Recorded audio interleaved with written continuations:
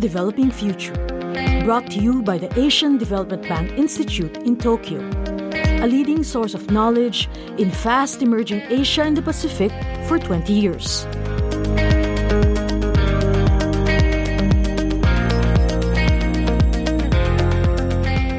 Peer-to-peer lending is an emerging form of finance enabled by the internet, matching investors with borrowers to get around rigid bank requirements faced by small and medium-sized enterprises, SMEs, and startups. Borrowers apply to a peer-to-peer, P2P, platform of investors. The platform assesses the borrower's credit risk and gives a credit score based on the platform's own credit rating model. Investors then split up their money and lend it to the borrowers, usually depending on the maturity of the loan and the risk entailed. David Story, an analyst at the Asian Development Bank Institute, told a roundtable forum at the Tokyo-based think tank that P2P lending was like loan-based crowdfunding as opposed to equity-based crowdfunding or broad-based crowdfunding, such as Kickstarter, referring to popular internet sites used by individuals to raise donations from friends and strangers to help pay for, say, a medical emergency, a death in the family, or to start a small business in a community. P2P lending works on a similar, though higher level, says Story, who looked at SMEs and what is happening in the United States, the United Kingdom, the People's Republic of China, and Japan, to work out what emerging economies might learn from them. He says that there is a funding gap for SME financing because banks mostly only want to lend to low-risk enterprises, and when they do lend to SMEs, it's at higher interest rates because of insufficient credit information, adding an average 1.5% on top of the usual, according to the data from the Organisation for Economic Cooperation and Development. While it doesn't make sense for banks to lend to high-risk SMEs, peer-to-peer investors are looking for higher risk, and so it's more efficient to match them with these high-risk small and medium-sized businesses. Another factor is regulatory arbitrage. Peer-to-peer lenders have lighter regulation than banks do. Their costs are lower and their operational structure is leaner, which allows them to offer lower interest rates. The People's Republic of China has the biggest market for peer-to-peer lending, with $100 billion of new lending in 2015. The US has about $35 billion. Story says that as P2P lending grows, different problems will emerge under different governments. Development and growth depends a lot on the sectors attracting P2P lending, so it's important that money is not wasted on get-rich-quick schemes.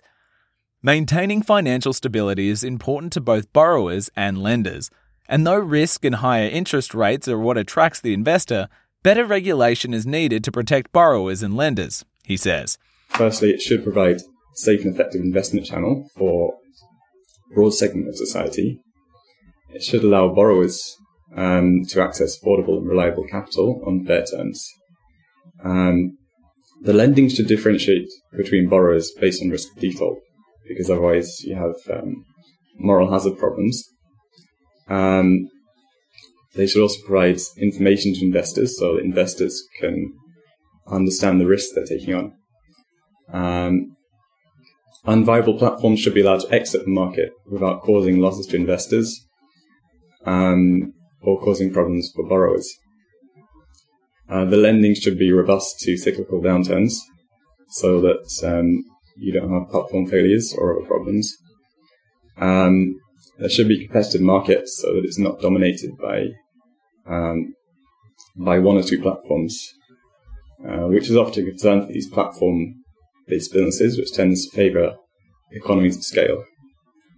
And lastly, it should be socially useful and serve the real economy and the needs of businesses. In the US, the investing side is regulated by the Securities and Exchange Commission, the SEC. The platform is required to issue a security to the investor, and the investor becomes a creditor of the platform. On the borrowing side, a loan is issued on behalf of the platform. The borrower is then the debtor to the P2P platform, and this is regulated separately by the Consumer Financial Protection Bureau and the Federal Trade Commission. The manner of regulation has had a few consequences to the market in the US. Firstly, the application for licenses is quite strict, so it creates sort of barriers to entry for new entrants because they need to obtain a license from the SEC, which is quite hard. and also from each state government, from each state that they want to operate in. For the lending side, the SEC enforces strict disclosure requirements to the investors. All these regulations mean the market is quite concentrated, with little scope for offering more loans to small businesses, but the risk to investors of the platform failing is low. In China, there's been the largest growth, and this is partly because SMEs find it difficult to get loans from state-owned banks that dominate in China. And this has meant that there's more demand from businesses for P2P loans. There's been a big problem with guaranteed returns to investors, which meant investors have no incentive to select lower risk loans. Instead, they just go for the highest interest rates. And in some cases, there have been Ponzi-like schemes where there's been investors have been allowed to withdraw money early, whereas the loans are more long-term. And this has been funded purely by new investors coming into the platform. So in 2016, the Blue Book of Internet Finance Development described 1/3 of Chinese P2P platforms as problematic, which covers a variety of cases such as platform shutting down, founders despairing, usually with some money, and people having problems withdrawing the cash. Of the problematic platforms, 55% were found to be scams, which led to new regulations to curb malpractice. In 2015, the People's Bank of China released some guidelines, which stated their intention to regulate the sector and handed responsibility to the China Banking Regulatory Commission. Later that year, the commission handed responsibility to the local authorities and then published its full regulation, prohibiting guaranteed returns to investors, control the use of fund pools, which can be drawn on when an investor pulls out of a loan agreement, setting borrowing caps for companies and individuals, and requiring lenders' funds to be held in the custodian bank account so they cannot be accessed by the owners of the platform. Story highlighted the engagement in the UK's Financial Conduct Authority, the FCA, which regulates investing and borrowing. In the UK, the FCA acts as a single body to regulate investing and borrowing. And their approach is more on engagement with P2P platforms. So they have an open door policy where any people wishing to start a P2P business or existing businesses can come talk to the FCA and ask for their advice on what would be legal and appropriate business models to use. There are regular calls for feedback on regulation, and they publish feedback reports giving their responses to these to the suggestions given by market participants.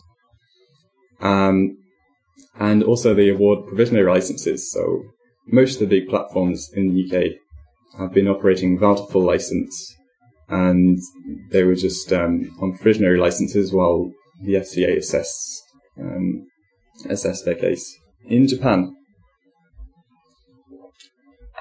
P2P lending has been mostly to businesses, in particular hometown funds, which ask people to supply credit to their local businesses. There's also one single regulator in Japan, which is the FSA. Similar to in the US, the P2P platforms need separate licenses for money lending and financial instruments, but in Japan it's much easier to get these licenses, which has meant it's been a slightly more competitive market. And the fact that there's two licenses for each side of the platform mean that investors have to balance providing disclosure to investors and also maintaining the anonymity required by the money lending law for the borrowers. Story recommended measures for countries that want to establish their own regulatory framework for the P2P industry. Establish a dialogue with market participants to see what their needs are and what problems they have. Don't simply adapt existing laws for financial institutions, but develop new regulations tailored to the P2P industry. And create simple application processes, because these businesses are usually startups and don't have a lot of resources to handle complex processes. Next, to act against fraud and malpractice, because if investors lose confidence in these platforms, the market will quickly decline. Then also to investors, there has to be high disclosure. and preferably public access to information, anonymized information on borrowers. And then to actively monitor the processes that platforms use for due diligence and assessment of borrowers, and to make sure that in practice these platforms are complying to regulation. That was David Story, an analyst at the Asian Development Bank Institute, talking about peer-to-peer financing at a roundtable forum at the Tokyo-based think tank. This has been Asia's Developing Future, brought to you by the Asian Development Bank Institute in Tokyo. See the show notes for the transcript and related material. For more information about us, please visit adbi.org.